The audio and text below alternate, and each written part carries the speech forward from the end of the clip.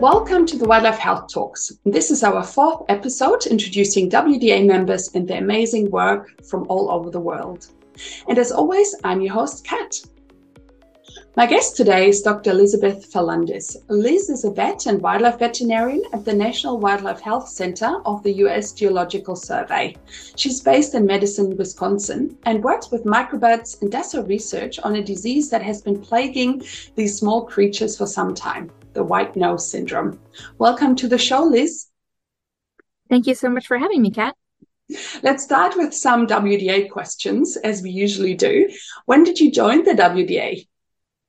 I first joined as a vet student as part of our wildlife and exotics club back in 2006. What do you like about the WDA?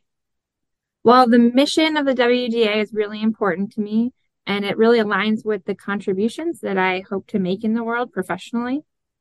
I also really appreciate the way that WDA has this very collegial nature about it and the way that it supports students and young professionals in the wildlife health field. Yeah, nice. I've always felt very supported. Do you have a favorite memory linked to the WDA, like at a conference or at a workshop? Yeah, I got to participate in a student workshop put on by the European WDA. I think it was back in 2007 or maybe 2008, but it took place at a resort in Thessaloniki, Greece, which itself was pretty memorable. But I was really surprised and excited that there were so many really well-known and productive wildlife researchers there, and that they would take a whole week of their time to teach us things. And then during all of the social events that week, they really treated us like we were future colleagues. And that was really important to me, and it really helped me believe in myself.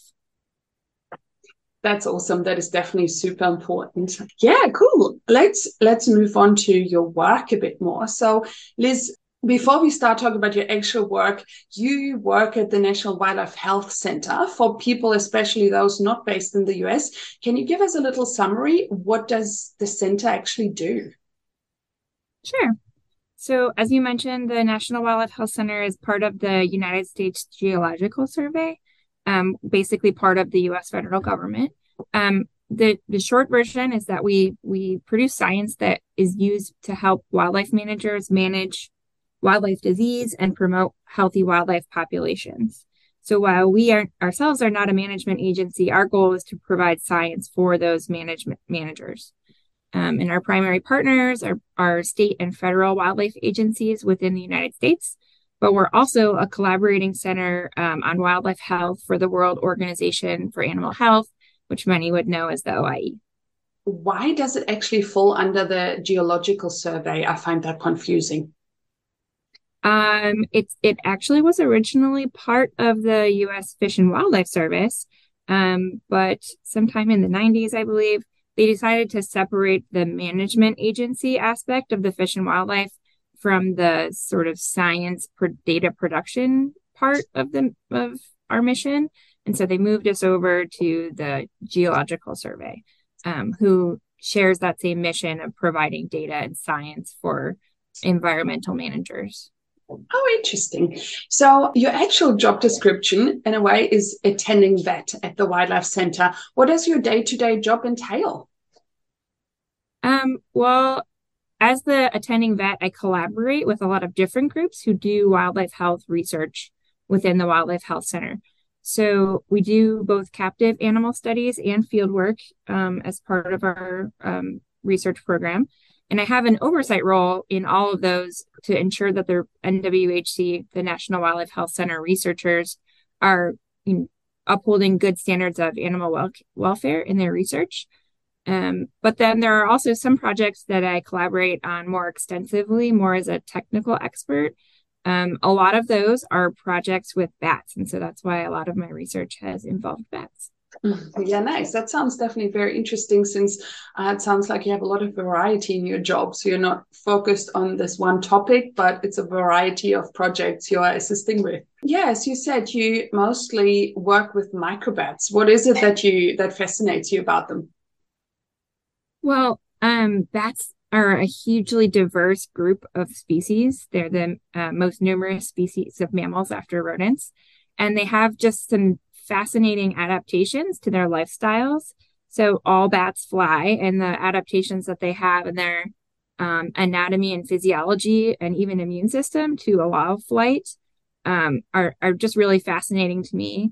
And then when we started working on hibernating North American bats for some of our research, I really came to understand some of the physiological feats that bats can do to hibernate every year to go into torpor, and how their physiology is truly unique. So that has just fascinated me, how nature has evolved such truly useful things for bats. And do you have a favorite bat species? My favorite bat species that I have worked with are common vampire bats.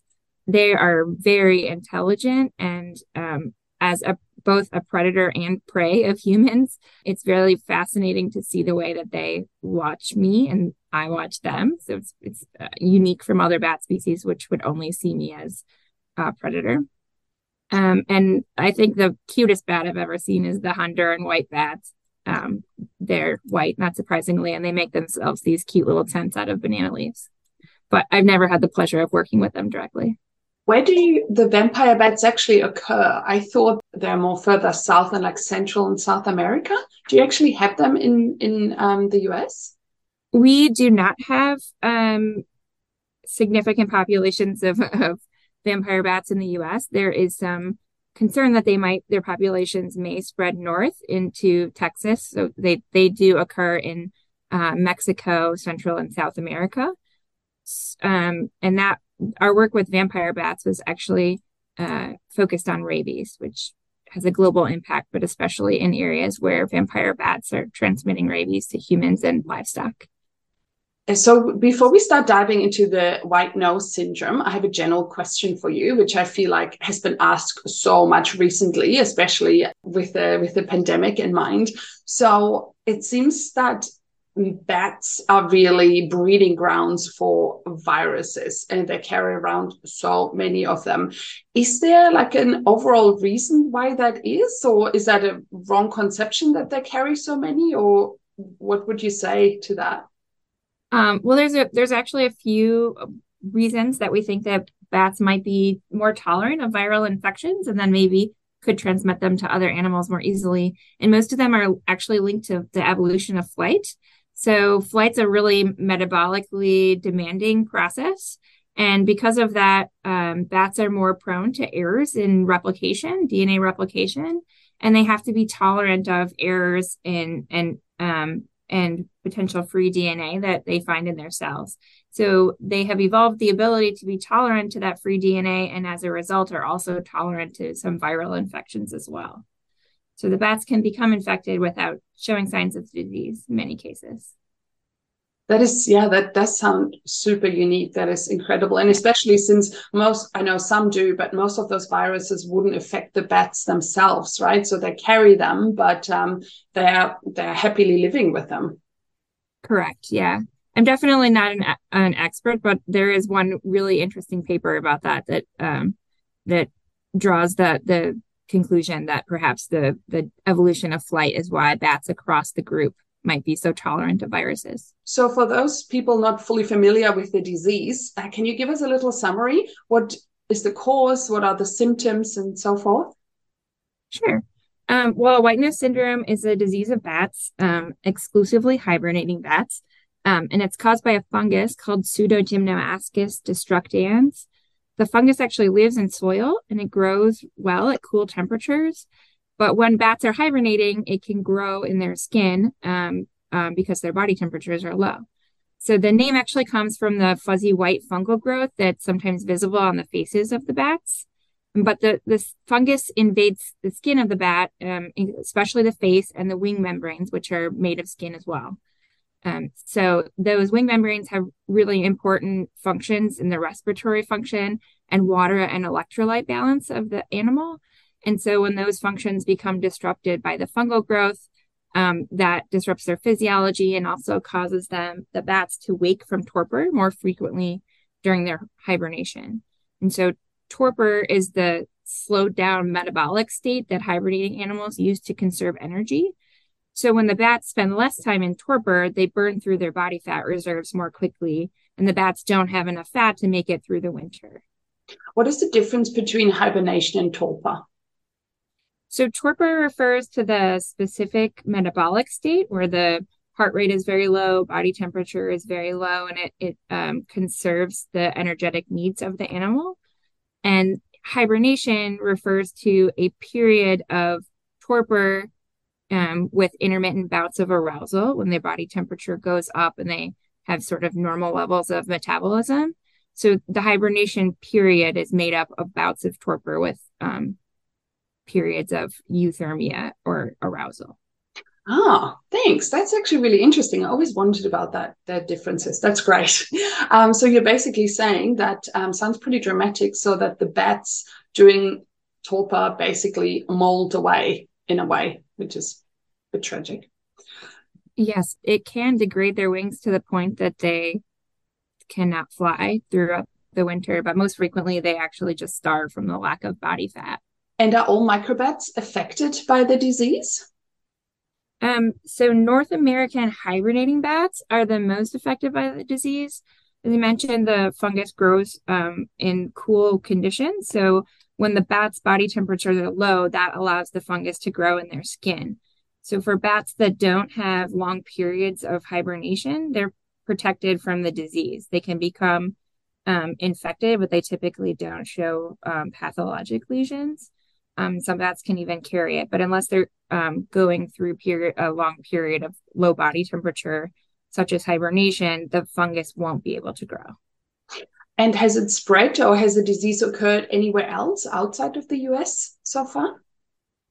Well, we think that the strain of Pseudogymnoastis destructans, which from now on I'm just going to call PD, we think that the PD strain that came to the United States in the early to mid 2000s originated in Europe, and PD has been found in Europe and parts of Asia. So it has been found to cause disease in some European bat species, but it doesn't seem to cause the same population level impacts in either Europe or Asia that we're seeing in North America. But since the introduction of PD in 2006, it's been spreading from the eastern U.S. westward across the continent, across Canada and the U.S. And it's still spreading. So it's definitely not contained to North America, though it does seem to be affecting those species the most. And we don't really know what would happen if it jumped to another region of the world where it's never been before. How does it affect the conservation status of those bats that are affected? Well, so far, it's killed millions of bats. There are 12 North American species we know that are affected by the disease so far, but as it moves westward, it's going to be coming into contact with new species that only occur in those western parts of North America. The three species that have been really affected are the northern long-eared bat, the tricolored bat, and the little brown bat. And there was a paper by some fellow USGS colleagues that estimates that 90% of the North American populations of those three species have been wiped out. So it's pretty severe population level impacts here. Wow. The northern long-eared bat is now listed under the U.S. Endangered Species Act, and the little brown and tricolored bats are being considered for listing as well. And then there were some bats that were previously had conservation concerns, such as the Indiana bat, that are also being affected by white nose. And once a colony, also the individual bats are and have been infected with the disease, does that basically mean they're going to die, or is there any observation of like immunity that can occur? Well, when an individual bat is infected, if it can make it through the period of torpor and find food in the spring through the period of hibernation, as long as it can fly and find food, they can recover. And individual bats can also be brought into rehab to recover. Once the fungus is introduced to a new location, depending on the species, we've seen very severe colony impacts where there's loss of 90% or more of a colony of little browns, for example, over the 2 or 3 years following introduction. And once it's made it to a specific hibernaculum, because it can grow within the soil there, it can continue to impact bats that decide to hibernate there. So most species come back to the same location to hibernate year after year. So even if they do not die upon their first infection, they can become reinfected and get the disease a second or third time once they return to hibernation. For quite a few years, there has been intense research being done on this disease. Is there any progress in terms of potential interventions, how to mitigate the consequences of white nose syndrome? Yeah. Well, I should have mentioned before that there is some research now showing that there may be some populations in the eastern U.S. that are starting to recover.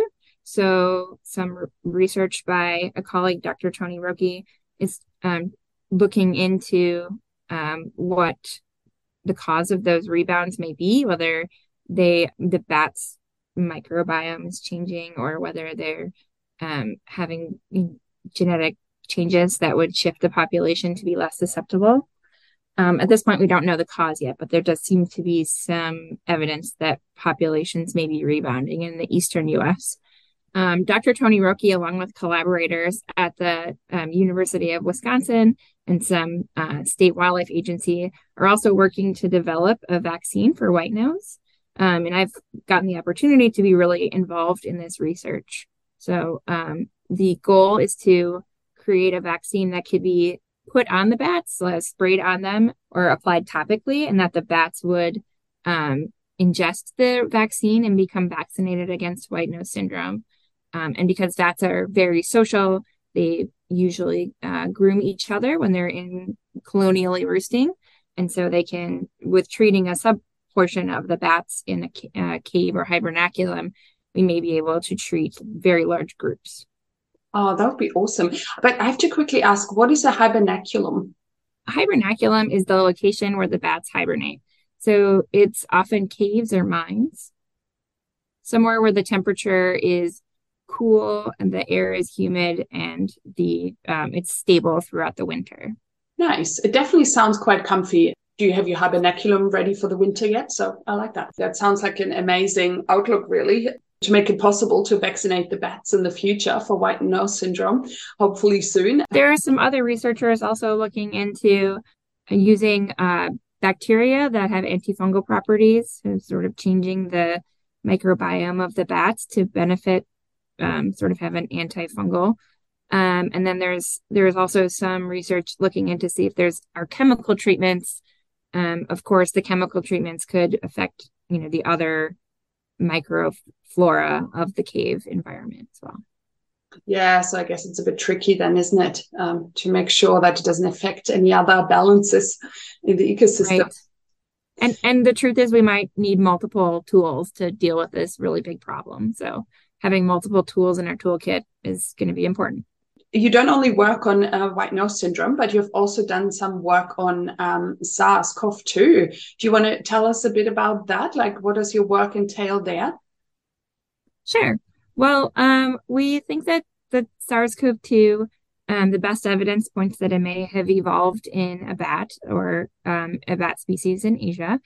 And so one question we had at the National Wildlife Health Center was if it could infect bats in North America. And so with Dr. Jeff Hall at the National Wildlife Health Center and other collaborators, we've been investigating what some of the common North American species, what happens when we infect them with SARS-CoV-2.